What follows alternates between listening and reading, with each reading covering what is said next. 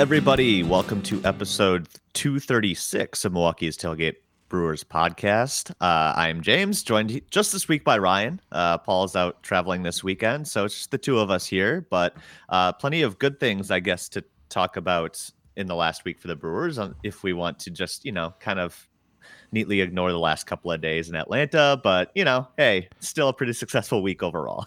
Yeah, and the bath I took on the Kentucky Derby. Oh yeah, we were talking about that before we started. Do you want to fill everybody in on your almost fortune? Yeah, I mean, we were doing really well going into that race. Had a pretty successful day. Otherwise, I put a bet down, and it was just like a $2 Exactabox bet, and then didn't pay any attention to it. And I got grilling and whatever. We were having a party in my backyard, and all of a sudden I go check my account and there's an extra $150 on there. And I'm going, oh, so apparently that thing came in and it was a $150 win. So I was way up before the Derby. So I decided to just like push all the winnings to the middle of the table and take a shot. And when an 80 to 1 horse comes in, yeah, that was not my lucky day. You did not bet on the 80 to 1 horse. I did not take the 80 to 1 horse. No. So I don't even know what the name of the 80 to 1 horse was. Everybody in the place was like, wait, what happened? I think between the people at the party, we had just about everything covered, except that nobody walked away with anything off of that. So it was pretty wild. No. It ended up being a wild race. I know nothing about any racing, let alone horse racing. So I don't know how to watch it. So I was like a little, behind on why everybody was hooting and hollering at the place I was while they were watching it. And it wasn't until the replay that I saw that this horse kind of like made it through, that last turn and had an incredible run there. So definitely exciting, even though I didn't quite know what I was watching. But hey. Yeah, it's kind of awful when you have the second and third horse in like a 20 horse race and you're like, it was so close. so close. And granted, they were largely the favorites, but this was not a race. In the past few years here, there's generally been a horse that was, if not even money, like 2 to 1 maybe. And the favorites in this race were like 4 or 5 to 1. So it was, you could cash money on them. And, then it worked out that you ended up with an extreme long shot hitting. So whatever, it is what it is. But the party was good. We got to see a lot of people some people we hadn't seen in years. That was kind of cool. So we're kind of turning the Kentucky Derby thing into an annual tradition here at our place. Nice. So it works out weather-wise. It's kind of just the beginning of spring, and it was a little cool yesterday, but it wasn't terrible. So yeah, it's a good time. Sure. Learn how to make a mint julep and enjoy those, or is that not your jam? Yeah, no, Amy found a good mint julep recipe and made some mint julep punch. I think true mint julep, but we did have real mint, so that was kind of cool. In there muddling in the real mint, so. Yeah. There we go. Close enough. I'll take it. I'm not a huge mint julep guy myself, so yeah, that sounds good. All right, plenty to talk about for the Brewers this week. Lots of good questions and maybe an offensive surge here, although maybe it comes with an asterisk. We'll get to that. But a reminder, you can become a patron at patreon.com/MKE Tailgate. That'll get you question priority here on this podcast. Make sure that your question gets answered. That works as well for the Packers Reporting as Eligible podcast. I know Paul and the gang on that side did their draft review in the last week, so check that out if you haven't already. Definitely a good listen to see immediate reactions on who the Packers drafted and the gang's thoughts on that as well.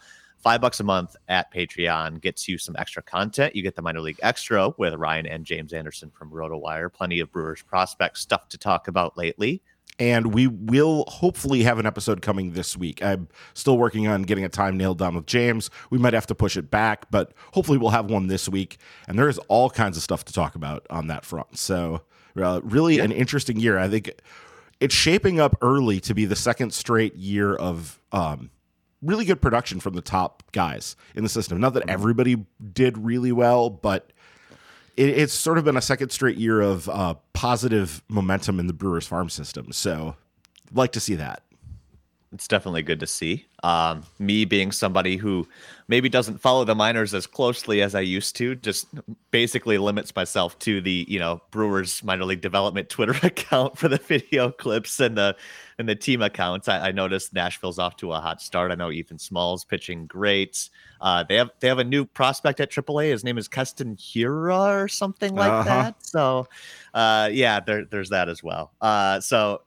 Yeah, definitely check that out. Good listen to get caught up on all things minor league as well. All right. Well, in the majors, the last week or so for the Brewers got off to a really good start. After that off day on Monday, they beat the crap out of the Reds like everybody else has. Sent the Reds to a 3-22 start, which is just kind of unbelievable if you think about it. I know everybody's probably seen the stats by now and all the talk about it. I know Effectively Wild spent a good amount on just how Mhm. historically bad the Reds are. Right up there with the 2003 Tigers and the 88 Orioles and just about every inept category you could think of. Brewers added on to that with plenty of runs and home runs hit during that series. So Thursday's game capped off a run there of 10 games that saw the team score 72 runs overall. So that'll do a lot to fix your offensive numbers early in a baseball season.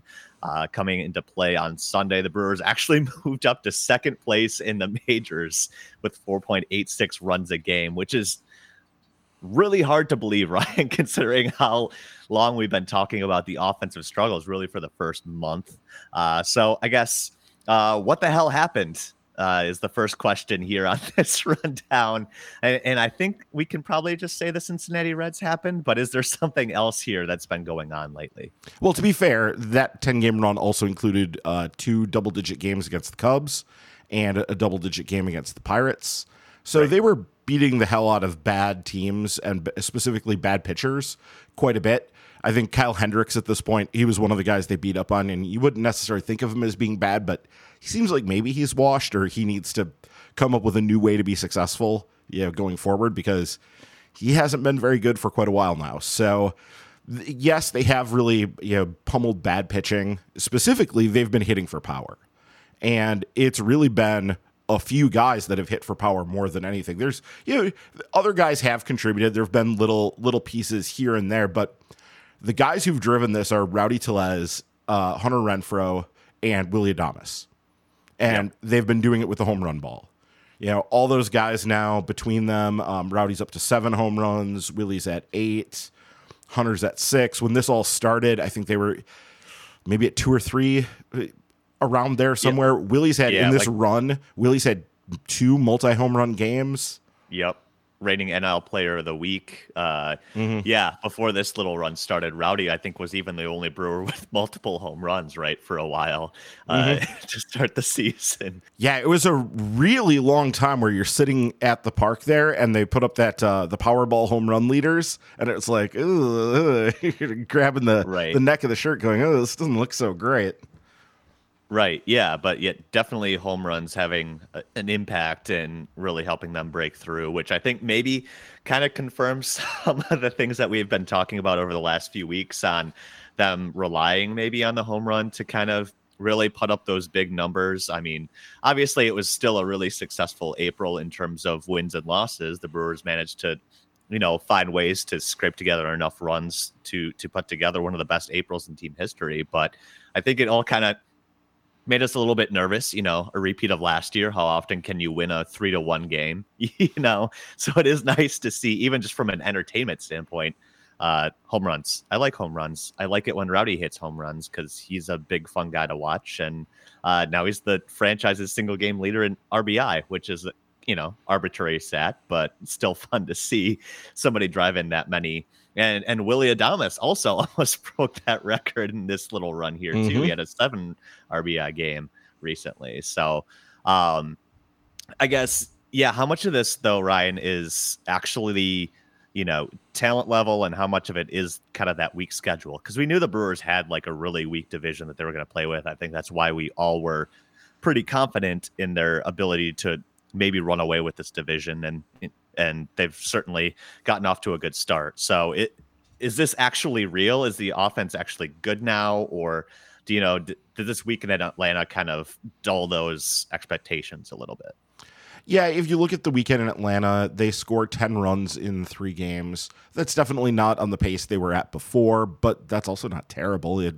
It's hardly getting shut down at that point. Yes, 6 of those runs came in the first game, and then it was relatively quiet nights on Saturday, and then Sunday they just got pummeled, and it was a classic Craig Counsell punt game pretty early in that one. You just kind of knew that they weren't really going anywhere. You sort of had a deflating moment when I think they were down 4-0 and they got a couple runners on and couldn't do anything with it. And then you just sort of went, okay, that it seems like we're probably not going to be winning this game. And they at that point extended their lead, and it was just sort of done. Getting back to the overall question, I mean, they're not this good. No team is as good as they are at their best or as bad as they are at their worst. That's a long time honored tradition in baseball. You can't judge a team by what they look like at their best or their worst, because teams don't play that way for the entire season. That's just what they look like when they're really going either really well or really badly. So I think that yes, the home run binge is interesting. First off, it does make me feel better that they have it in them and they're capable of doing this, and that we're seeing it, and that there's sort of a proof of concept here that, like, even with this dead and ball situation that they're facing, they can still hit some home runs and win some games doing that offensively, and you can see that working out for them. So from that perspective, it's good, and I think that you definitely like to see it from guys that you're counting on, like Rowdy and Renfroe, that maybe you had a little question about. And we'll get into Yelich later, because Yelich is a whole other matter. Yeah, it is. But I pointed out this week on Twitter that if you look at sort of what their offense has been, you remember going into the season, we spent a lot of time talking here about the fact that this offense had like 12 guys who were PECOTA projected to be between a 90 OPS plus and a 115 OPS plus. And for those that don't know, that basically just OPS plus takes and adjusts your OPS to park average, or to league average, adjusting by park. And what that does is basically says, okay, 100 is league average. And so we were sort of expecting this to be a team that was sort of a no-holes offense. And that is not how this has played out at all in the early going here. It's kind of the antithesis of that, actually. Starry and scrubby, right? Yeah, it's very stars and scrubs, though actually over the weekend, that even regressed a little bit back toward the mean, which is what we were saying it was going to do. But Rowdy's up at a 162 OPS plus, so 62% better than the park adjusted league average. Willie's at 145. Yelich is at 127, and Hunter Renfroe's at 109. On the flip side, you have Lorenzo Cain in his 32. You have Jace Peterson in his 64. And yes, Urias has looked good in his first games back. We weren't sure how long it was going to take for him to sort of fit back in. And that's been really nice to see that he hit the ground running. And he already has a home run, so that's excellent. But we obviously, very small sample on that. We still need to see him play. Mike Brosseau, who we said last week, don't hold your breath, because he's probably going to be back fairly soon, and he's already back in the majors already as of today. And but you just kind of look at the rest of the lineup, and the only guys who are sort of, Colton Wong has been on a binge lately. He started the season really poorly, and he's been hitting so well now that he's back up to an 89. Omar Narvaez is a 96. I guess they're kind of in that range now that you would expect, maybe a touch low for what you were hoping from them, but pretty reasonable. Like, if they ended up at those numbers for the season, you wouldn't think it was insane. But honestly, like, this offense is just, it is going to be one that relies on the home run ball, because the batting averages are low. They're not a team built around, slapping the ball around the yard and advancing runners that way. They have some speed. They've done some things on the base paths, but it's, they're not an overly fast team either. So this is really kind of built around, they to get on base, they tend to take walks. They're a good walking team, and they hit for power. So this is sort of the old Earl Weaver, a couple walks and the 3-run homer formula. And that does tend to go through ups and downs, though I think that really we sort of overrate how many ups and downs that is compared to, say, an offense that's built around, I don't know, what the Royals did in, say, 2015. Because most offenses just aren't built that way anymore. In the current modern game, you're not going to string together a bunch of hits unless you have a bunch of really, really good hitters who are really adept at spraying the ball around. Those guys just are not very common these days. The pitchers are too good for it. And so they really limit teams' ability to even have guys like that. So right. Ultimately, what you're looking at is a team that is going to be somewhat boom and bust depending on whether the ball is flying out of the yard or not. And that is always going to concern people. Like, that is always going to be a concern to people. But I don't know that there's a lot you can do about it. And I don't know that it's something that's unusual in the modern game. Yeah, and we've definitely seen both ends of that spectrum early on this year, right? Like, we're a little bit more than a month or so into the actual season calendar-wise, and we've seen the Brewers start as a bottom 10 offense, and now they're actually a top 10 offense based on WRC+. They're ranking 10th right now, according to Fangraphs. They're also right around there, 10th or 11th in offensive WAR as well. So, again, this early in the year, those rankings can shift rather dramatically, rather quickly, as we've seen in the last 10 or 14 days or so. There's going to be movement around there, but I think we've seen enough to really kind of maybe just really hammer home that point that this is probably a league average offense overall. But, when they're on a hot streak, they can be really, really good. Even against some superior or inferior competition, I should say. Well, they might be a little bit better than that. Looking at just sort of the numbers in general, their OPS is 7th in baseball. And so they're in that top quarter. They're just sort of barely in that top quarter, but they're in that top quarter of offenses right now. And yes, I think that the 2 runs, or being second in runs per game, that is unsustainable. That is actually being propped up by some crazy...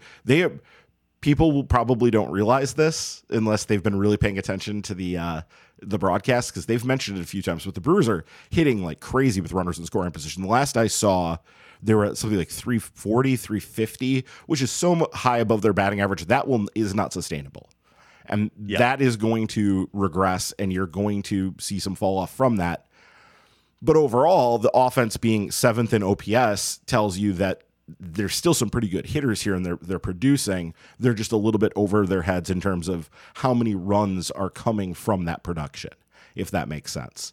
And then you also look at like the OPS plus. So the park adjusted OPS plus numbers, they are at 107, so 7% better than the league average, which is 1, 2, 3, 4, 5, 6, 7, 8, 9. They're 10th. That to me feels like it's pretty... That feels to me like it's pretty in line with what they really are offensively. That park adjusted OPS plus, they're in the top half, but they're probably closer to the halfway. They're closer to the midpoint than they are to the top in reality. They're a little bit above average, but not drastically so. And I think over the course of the season, I would expect them to end up sort of in that general area. Park adjusted OPS plus of 105-ish would be, pretty reasonable, I think, for this squad. For sure. And I think this is a team, too, where you kind of look ahead to the warmer months and you're like, okay, once the ball starts carrying even just a little bit more, those home runs will probably come a little bit more frequently as well. Although that doesn't really help you in October when it's cold outside. But hey, in April, they prove they can win in cold weather games too. So I guess that makes me feel a little bit better. Well, and you don't necessarily have to play in cold weather in October. They play in a dome, true. So they have that going for them. So they're not going to be playing in cold weather at home.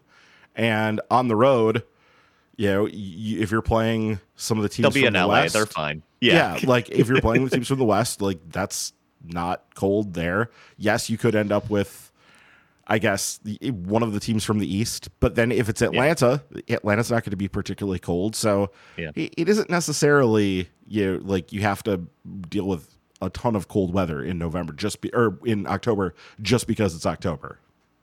Sure. All right. Well, one of the guys sort of driving this resurgence with the long ball as well. You kind of mentioned him as one of the guys earlier, Christian Yelich.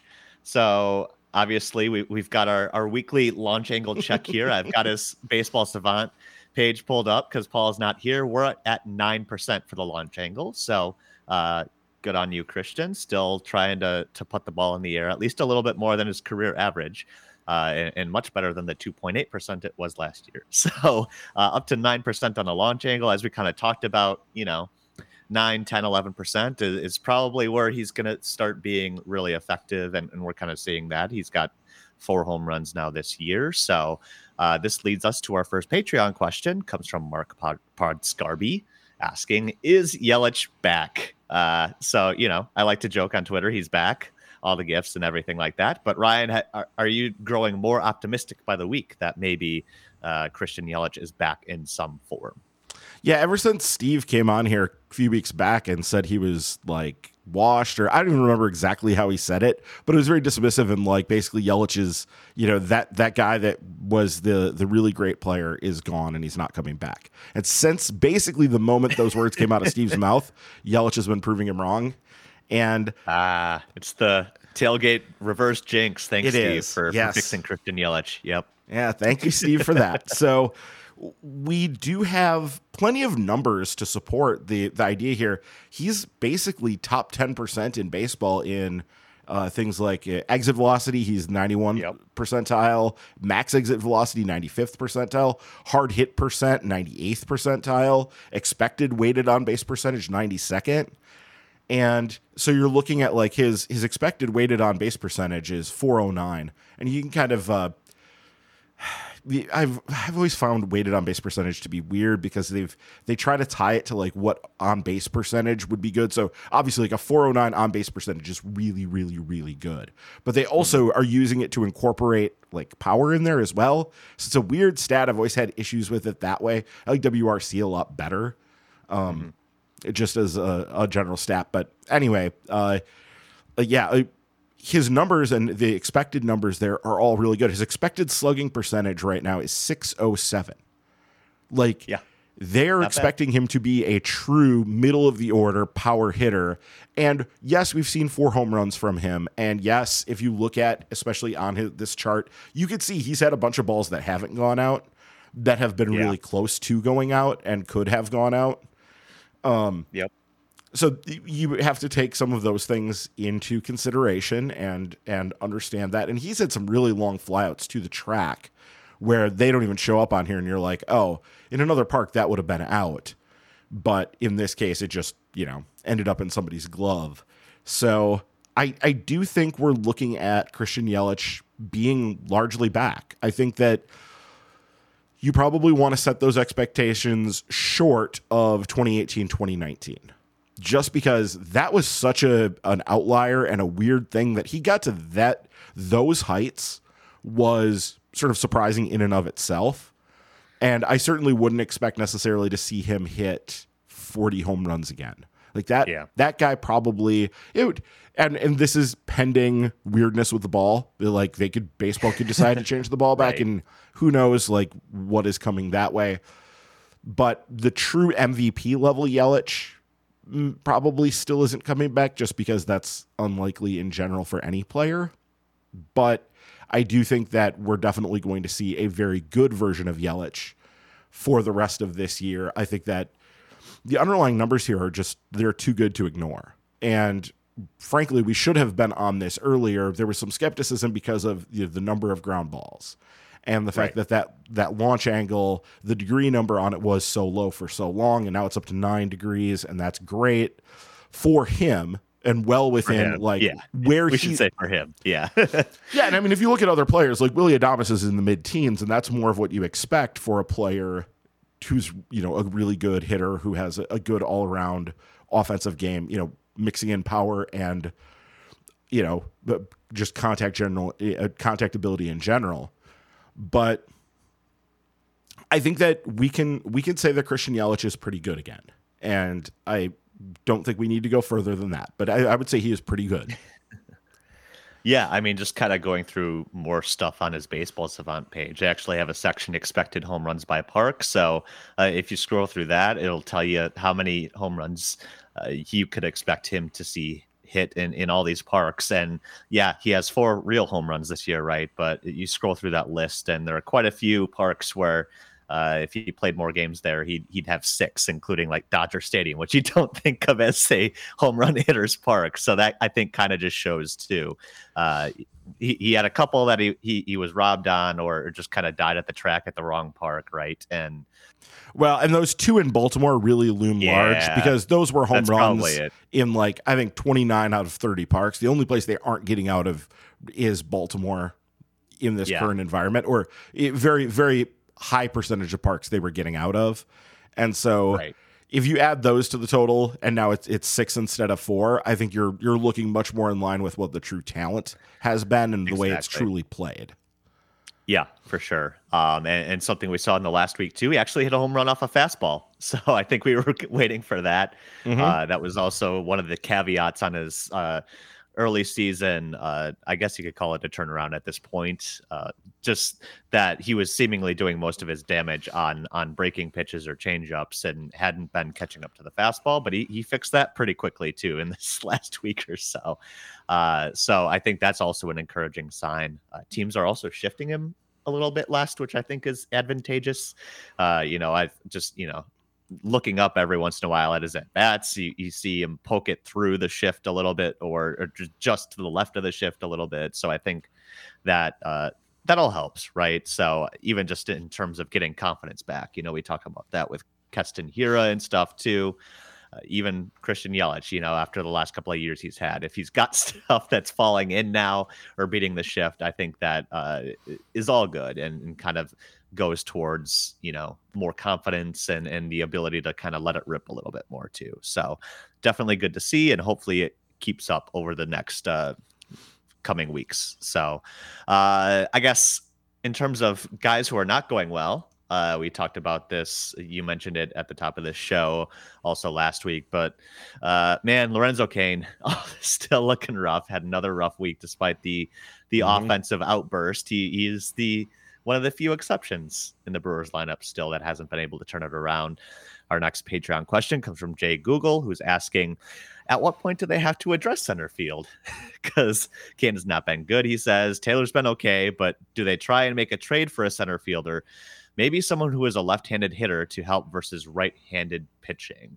Is this looking like an area where the Brewers might have to try to address with a trade or something? David Stearns likes those May trades. So is this an area where we look to, Ryan?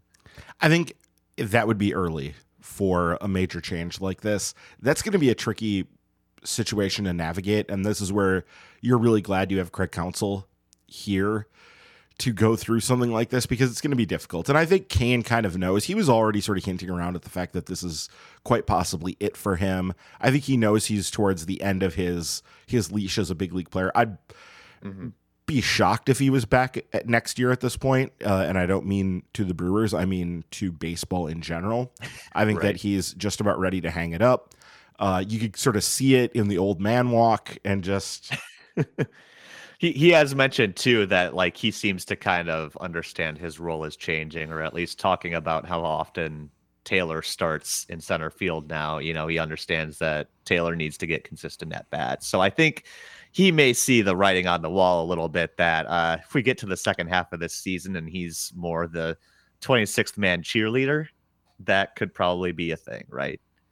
Yeah, and I mean, to be fair, Tyrone Taylor is hardly lighting the world on fire, and he has racked up a pretty decent number of plate appearances. I mean, he's at 56 plate appearances coming into Sunday and was hitting 208, 250, 396.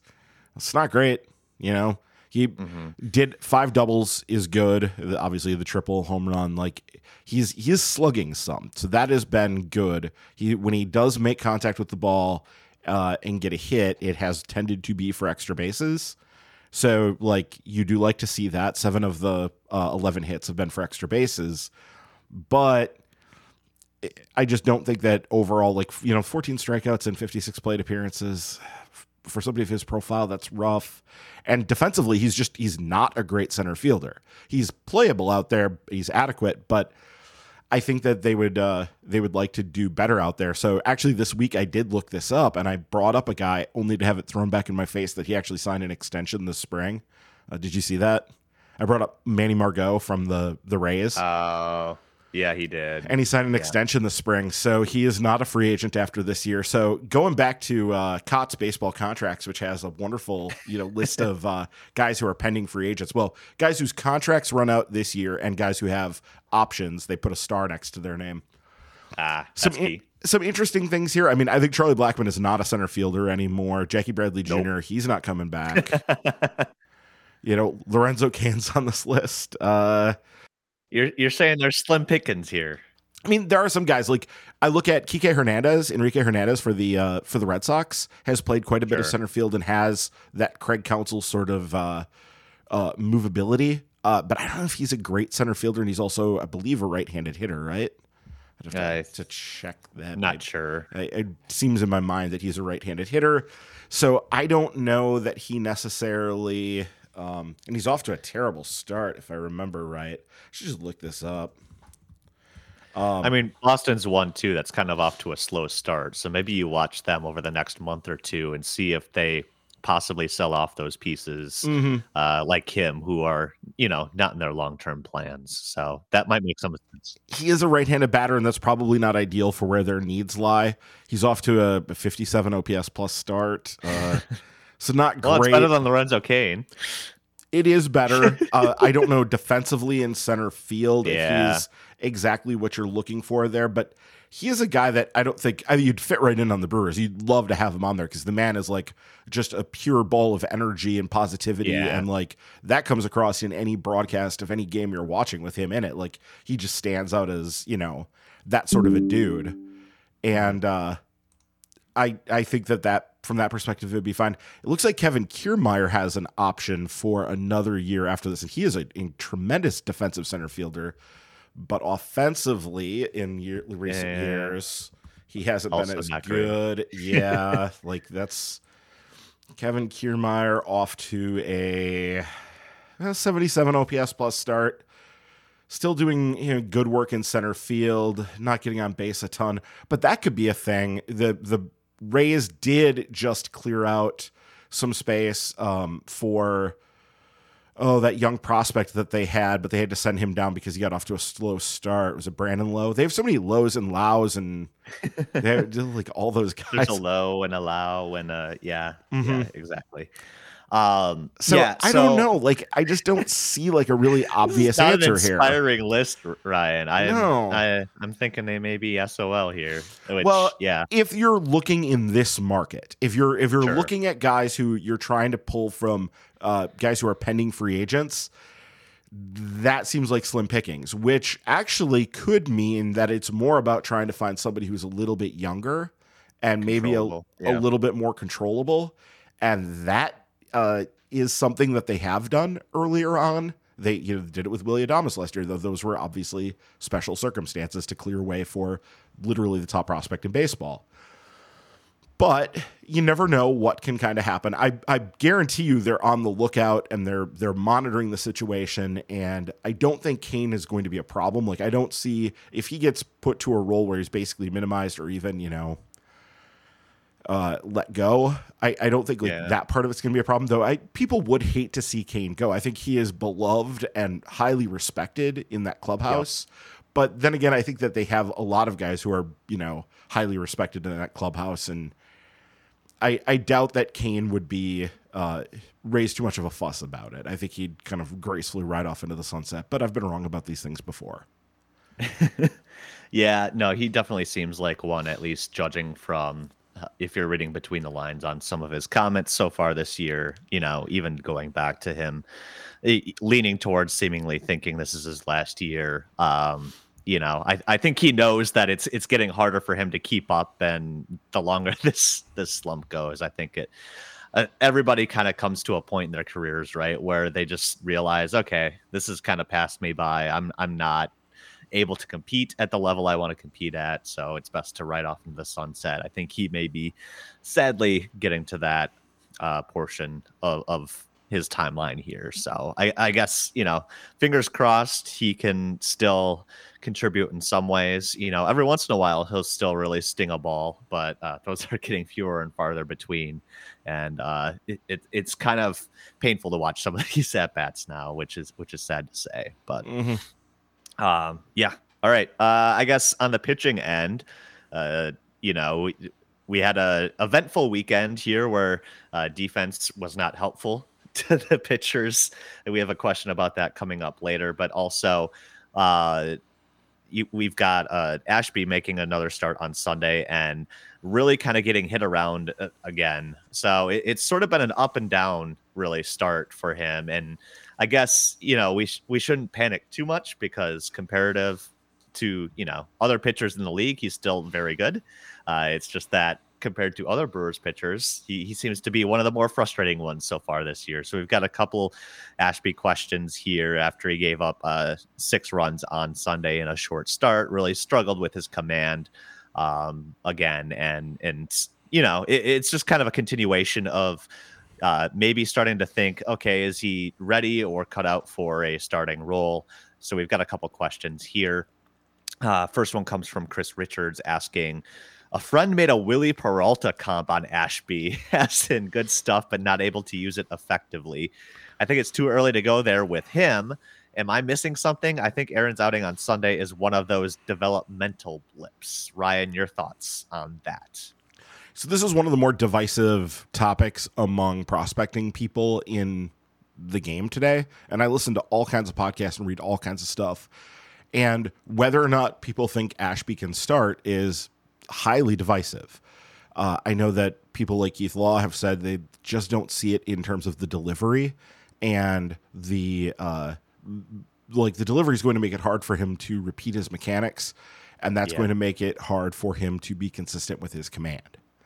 And that the Brewers, and this is an opinion held by many, that the Brewers would be better off just sort of saying, okay, he's going to struggle with command some, but he's also going to be so good that you can run him through a lineup once in, say, the way that you did with Josh Hader a few years ago, and you could run him through the lineup once a couple times a week and get really, really effective work from him, because it's very hard for batters to square him up when, one, they're not sure where the ball's going to begin with, so they're kind of floored with that, and when they haven't seen it already once, it's just very ineffective. So I think that it's quite possible he ends up there. I don't think the Brewers are anywhere near ready to concede that yet, which I think is Chris's point here, is that, and they don't need to, frankly. They're not at the point where they need to make this sort of a decision. They can start him in this sort of modified 6-man rotation when they don't have an off day and when they need to get a guy in there for that start. And then they can use him out of the pen at other times. And the thing here that they're trying to do with him is obviously get the command refined so that he can get through a lineup, 3 times. That's the goal here with Ashby.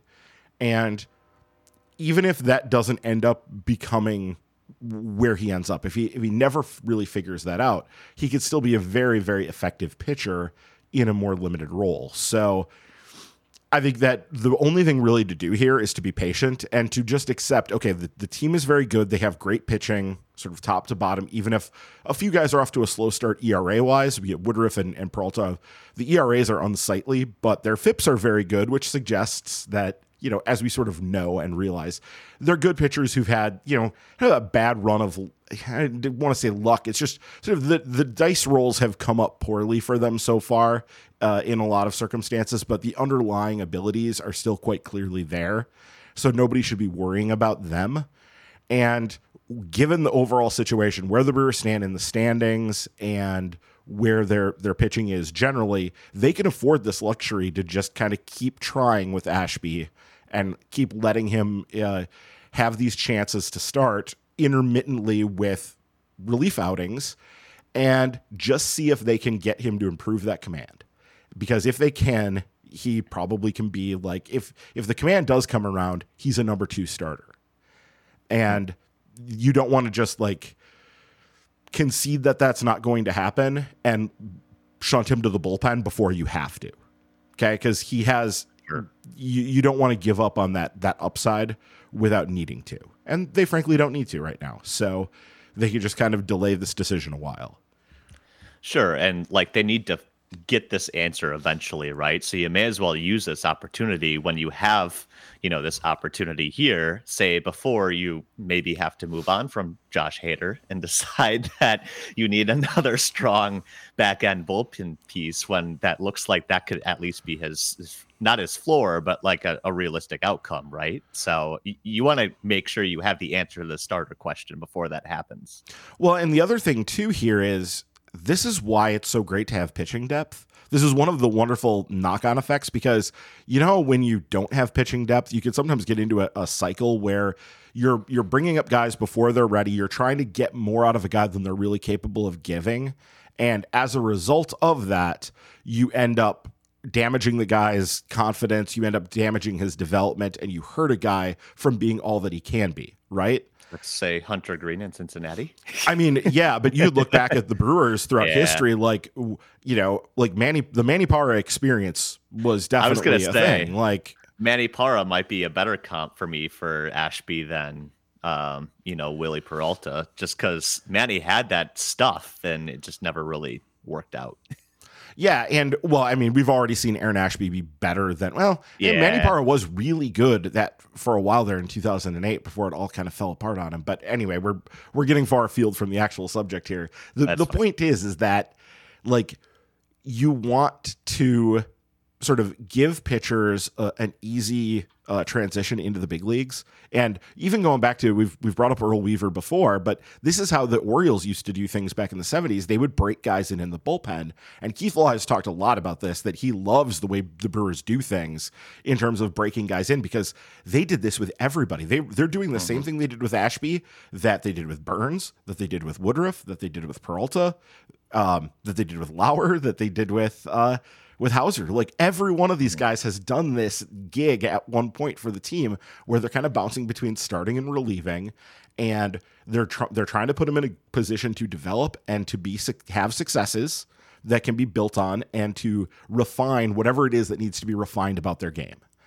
And they're so good at this that you just sort of want to extend the benefit of the doubt to them that they need to be given time to let Aaron Ashby become what he can become. And if any team knows how to do that, it's the Brewers. Sure. Well, given your answer on that question, I think I might know your answer for this next one coming from Ted Johnson. He's asking, at what point should we be thinking about bringing Ethan Small in to be our sixth starter? I believe in Ashby's stuff, but he seems to be better fit in the bullpen right now. Small isn't on the 40-man roster, so who would go if we do call him up? Obviously, we mentioned Small off to a great start, but you just got through explaining.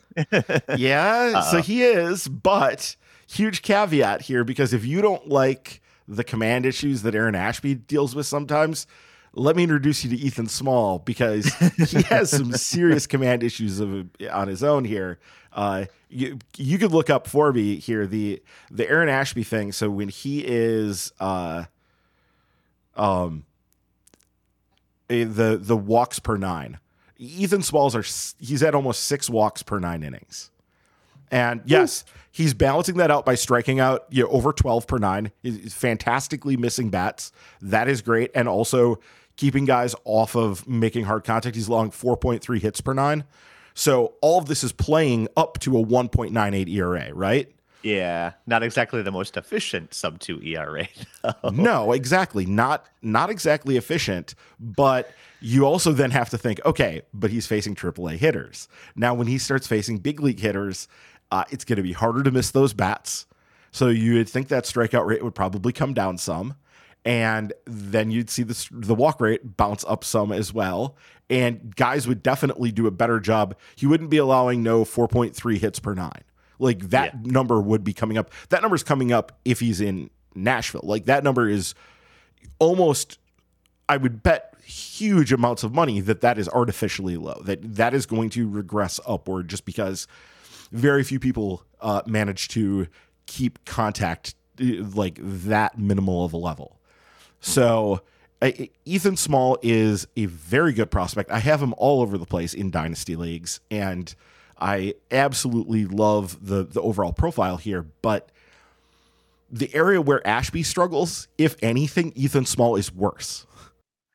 And that's why Ashby's in the majors now and Small's not, right? It's like he's slightly better at those things. Yeah, and well, there's also the factor Ethan Small is actually older than Aaron Ashby. And so Ethan Small was a guy who had Tommy John surgery in college and was a relatively late arrival. And I think Aaron Ashby came out of JUCO, so he's, yeah, like you said, he's a little bit younger and did a really good job flying through the Brewers system. Ethan Small lost a year to, obviously, to the pandemic, as Ashby did too, but he was a little bit further along when that happened. So Ethan Small is a good prospect. He is a very good prospect. He is extremely interesting, and I think that we will see him pitch in the big leagues this year for sure. And Craig Counsell said as much this spring training. Yep. But to think that you could somehow be like, well, okay, so Ashby is really struggling with the command, so let's bring up Ethan Small. That's not really how any of this is going to work. Like that's not the specialty of Ethan Small is not command. So we need to be patient on this one too, and we will see Ethan Small soon enough. But I don't think that you move past Aaron Ashby to go with Ethan Small at this point, particularly if you're worried about bringing up somebody who shows better command. Yeah, and again, we're 1 calendar month into the season, right? So maybe it's a little soon to even be freaking out about a prospect as volatile as he may be, because we've also seen very, very good Ashby so far this year. And, that potential is definitely there. And who knows, maybe he turns it around and goes on a little run here. We've seen those midseason runs or turnarounds from Brewers pitchers before too. So that I think that's not out of the realm of possibility. But yeah, definitely with you that maybe it's a little too soon, especially considering it's not like the Brewers are in a bind when it comes to team success. Clearly, they're off to one of the better starts in the National League. They've got a little bit of a buffer here. Like their playoff odds are pretty much locked in already just by virtue of the Central Division being what it is and their hot starts. So they do have some leeway here to kind of get those answers on Aaron Ashby. Yeah, I mean, to your point about that here, the Brewers, as of the beginning of play on Sunday, Pacoda had the Brewers as 98% to reach the playoffs. It would be a 94.9% chance to win the division and 3.1% chance at a wild card. So Pacoda absolutely loves their chances, and all the systems do. Yeah, when you have a team that's good, was expected to be in the playoffs to start the season, and then they get off to the start the Brewers have, don't be surprised that this is what it's going to look like. Yeah, absolutely. So I think the Brewers have some time to shuffle things around and kind of, maybe a Buck style play for the playoffs kind of thing, right? Figure out what works in certain situations. You have plenty of season to play around with these things without worrying too much about it hurting your playoff odds. So there's that as well. And that may be kind of what they're thinking here is figure out what this team needs to look like at the end of September. Prepare for that eventuality. And, I think they have the room and the wiggle room to work with that right now. And I think they can make that work. Yeah. And I think you kind of see it too, even outside of playoff scenarios being what they are, Craig Counsell's always been really good at, shuffling lineups and giving guys days off, trying to make sure everybody's fresh for September as they can be. So I think, he's definitely a good hand to have when it comes to that too. Just making sure that everything is in line heading into the postseason. It's still just weird to think that we're talking about the Brewers being in that good a shape 1 month into the season. But again, things couldn't be going much better for the Brewers than they have been. So, all right. One last Patreon question here comes from Brew Crew fan in California. He's asking, with this new dead ball era, is there a chance to bring back some of the previous strategies that modern statistics have discredited? Stealing, bunts, sacrifices, etc. They all lower the overall expected runs, but is there any strategy that can increase the probability of scoring one run with all these close games? Would even Earl Weaver, there's our third Earl Weaver reference this week, Ryan, get tired of warning track shots? So yeah, we kind of touched on some of this with the offense of talk at the top of the show here, but do you think there's a chance we see more running and bunting, outside of Christian Yelich bunting to beat shifts? No, I don't think that that's necessarily the way this is going to go, though. Craig Counsell did allude to this a little bit, that, and this was before the offensive binge, kind of put those words back into his mouth, I would imagine. But he was talking about, maybe needing to do some more things in terms of trying to create runs. And but there's some things that need to be pointed out here. First off, the Brewers are 5-3 in one-run games, so winning close games is not a problem. Like, this is Craig Counsell. I ran the numbers on this, and I can't remember exactly what they were, but it was like, since the start of the 2017 season, when the Brewers really kind of began this current run, like, that was an embryonic form of what the Brewers were doing, but it basically kind of since Josh Hader showed up with the team, the Brewers' record in one-run games is like, I think they were at like 95 some wins, something basically around 100, and under 60 losses in one-run games. Something absurd. Yeah. Yeah, I mean, they're basically like a 100-win team in one-run games under Craig Counsell. And so at some point you have to acknowledge, one, okay, yes, a big part of that is they've had very good relief pitching. And so he has had that benefit, specifically Josh Hader. But there have been a number of other guys who have come and gone who've been very good in this time, and that's because David Stearns prioritizes this, and because Craig Counsell is good at managing them and using them effectively. That has worked really well for them.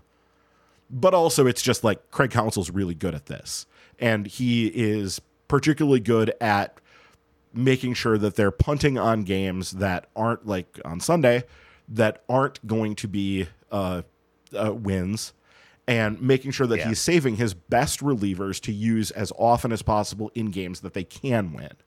And that's really been a hallmark of what he does, and that's, I think, a big part of why they win so many one-run games.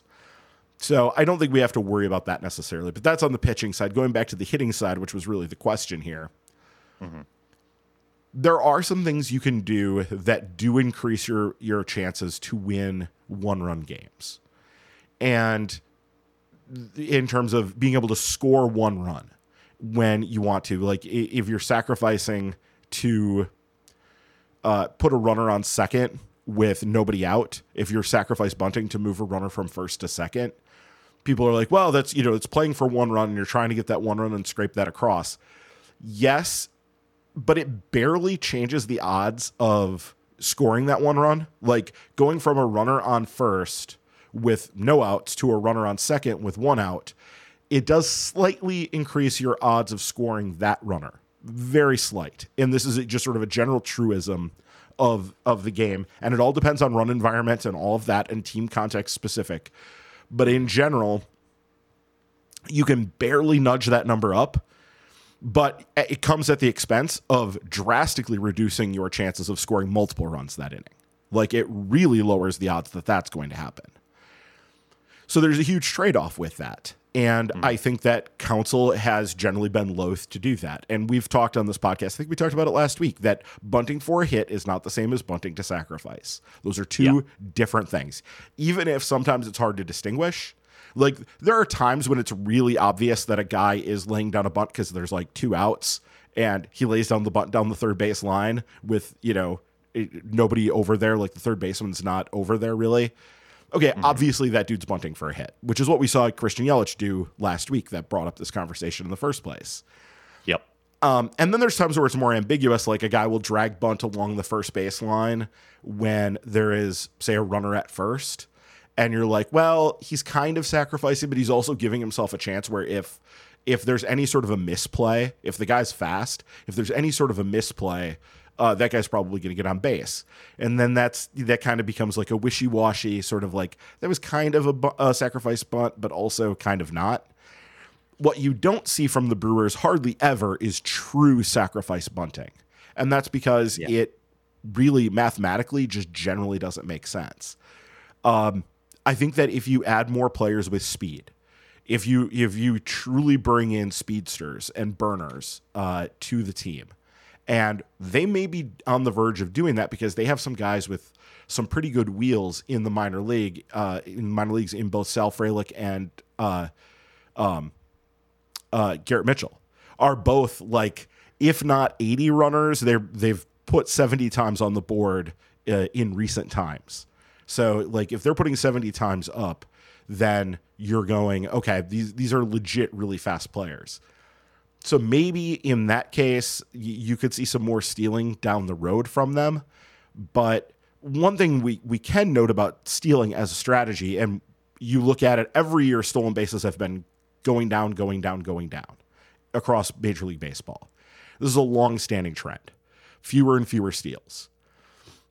But we've also seen, along with that, the success rate on the bases that are stolen keeps going up and up and up. The success rate keeps going up because that is what teams really value now, is guys who can steal without getting thrown out, without sacrificing a bunch of outs to get your extra base. So if you have guys that can do that, then there is a value in doing that. There's also something to be said. The later a game goes and the closer it is, the marginal value of a stolen base goes up, and it becomes less important that the guy successfully complete it for it to make sense to try. Like, kind of normally you want guys to be successful like between 75 and 80% of the time to have it make sense for him to try to steal a base. But late in a close game, say when you're trailing by a run in the 8th inning, that number drops more to like 50-50. Like if the guy's got a 50-50 shot, you're going to want to go for it because the potential of that helping you win that game is so high. So I think that they're definitely cognizant of that, and I think they will take that into account. But I also think that this roster isn't tremendously well set up for speed. Yeah. There are guys that have speed. Don't get me wrong here. There are guys that have speed. There's not a ton, but yeah, I mean, looking just sort of in general at the team right now, Andrew McCutchen is 3 for 5 on the bases. I mean, I can't believe you've got a guy who's your basically everyday DH. Well, when he's not on the COVID IL, it's tweeting from his hotel room in Atlanta, which, by the way, did you enjoy that? That's hilarious. I did. Yeah. Yeah, I definitely enjoyed that. But yeah, I mean, for the most part here, you're looking total at the team here. They are 16 out of 24. So they're stealing at basically a 2/3 rate, which is kind of the modern number. Like that sort of makes a lot of sense. And I don't think you'd want to push it too much beyond that, which suggests they're probably going for it with this current roster. They're probably trying to steal at about the right amount. You'd like it to be closer to 70 than 66%, but that's just a slight difference these days. A few successful attempts and you're right back over 70%. So, but yeah, it is hard. I think that what people conceive of as one-run strategies that like make it more likely to score one run, the value that you add, and this is true in a lot of these ways, the value that you're adding through those strategies really doesn't it doesn't come out in the wash against what you're losing when they're not successful, and in terms of how much damage it does to your ability to potentially score 2 or 3 runs and then to win a little more comfortably. Sure. So it's a tough trade-off to make. Maybe we'll see it some, and I think we'll see it from some teams, some rosters will try it a little bit more. I know that historically, you think about the Brewers, they went out and got Jonathan Villar and had him attempt a whole bunch of stolen bases in 2016. And then they moved on from that really quickly, suggesting that, maybe that was more of a, in their mind, he was a little too aggressive sometimes. Well, and it was maybe more of a sideshow than anything else. Like give the fans something to entertain them, something to pay attention to. But the reality was, they wanted to get guys who were better at getting on base and slugging because that's how you actually score runs and win games. Yeah. Just pulling up the StatCast, Brewers leaders in sprint speed. So just as kind of one of the metrics that you can use to maybe figure out how fast a guy is. So just as a baseline, the league average for sprint speed so far this year is 27 feet per second, which is crazy fast for a human to run. But that's the major league average, and the Brewers have looks like 6 guys above that. Hunter Renfroe is right at 27. But the guys who I guess you could consider having above average speed on the Brewers, Willie Adames at 27.7 feet per second, Jace Peterson at 27.8, Lorenzo Cain at 28, Christian Yelich 28.1, also Tyrone Taylor 28.1. And as you mentioned, perhaps why Andrew McCutchen is the best base stealer, he's tops on the team at 28.2. But even that, like they're not a crazy fast team at all. So I think that kind of goes into why they don't steal as much. Colton Wong actually below league average, 25.7 feet per second. That's really surprising. Yeah, he's a player. I guess you just like maybe stereotype second baseman as being, speedy slap hitters and stuff. And he's really not that fast of a guy. Even considering his defensive ability, it's more like agility, right, than actual speed. So, he's not all that fast. And then, not surprising, bottom of the list is Omar Narvaez and Rowdy Tellez. So that's fun. But yeah, this roster is just not built to run too. So again, maybe if they do try to address some things, maybe it's they get a burner for the bench or something like that, or I don't know. But yeah, this roster just isn't really built for that. They do excellent in one-run games despite that. Last year they were 21-15 in one-run games, and then 2019 was the crazy year where they were 27-18 in one-run games. That's a crazy amount of one-run games to play. So, like you said, the Brewers have shown a knack for winning these games, even without those small ball tactics necessarily. So, but yeah, if it's something that happens to be needed later on, you've seen Andrew McCutchen come up with those sac flies to go ahead, or just finding a way to get those 1 or 2 runs across. I think they've shown an ability to do that, even though if it's not their strong suit. So, well, and you don't want to say that like this is a good team situationally, because yes, they have a very good batting average with runners in scoring position right now. Yeah, that is transient. That's going to go away. That is not something you can count on continuing. But sure, I think that there is a possibility that we can leave open, and not saying that it is true, but we can say that it is possible that this team has perhaps some good situational hitters, guys who have a sense of what to do when they get into a situation where it's 2 outs and the pressure's on the pitcher a little bit to get that last out, and they are going to be less inclined to make mistakes in those situations, perhaps. Like I would leave open the possibility that is true, that they are going to be maybe potentially above average situationally.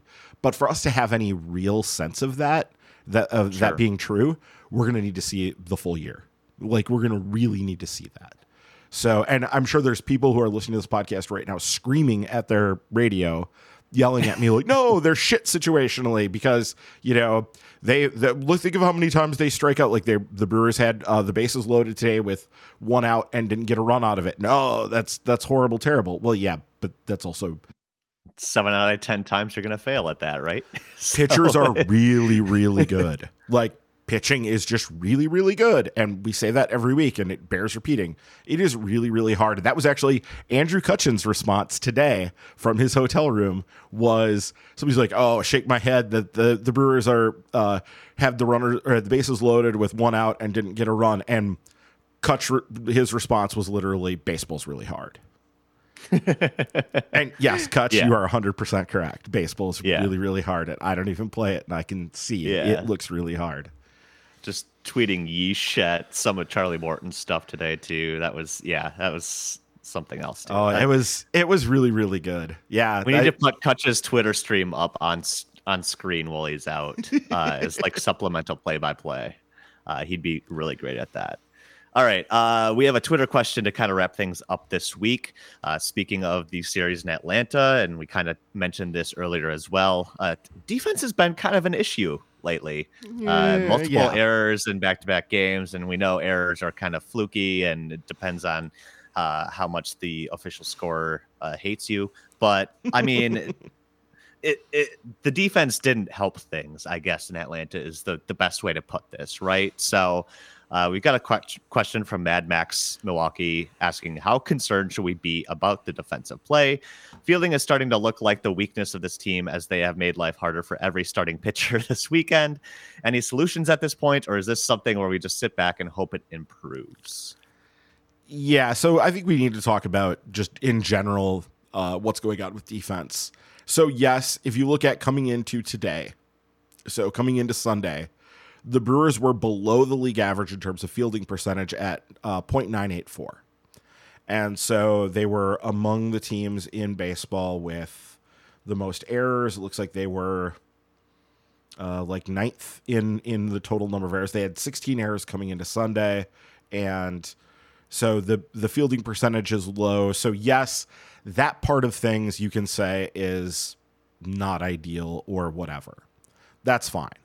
But it is a small fraction of what actually is going on defensively, because that tool is extremely dull. That is a very unspecific sort of tool. It leaves out so much. It does not account for how much range guys have, how many balls they're getting to, and so it really doesn't account for that much at all, except that it does increase the denominator slightly, but that isn't that's not really all that useful. Looking at some more in-depth metrics here, and I'm on Baseball Reference, just sort of searching this down. You have just sort of the zone rating, so total fielding runs above average. The Brewers on that scale are above average. They have 2 runs above average. The league leaders are the Dodgers at 16. Dodgers and Angels actually are both at 16. And then the Brewers are just kind of slightly above average at 2. Down to the bottom, like the Giants are at -26. Chicago White Sox -22. These numbers are coming over from baseballprojection.com, but they're on Baseball Reference.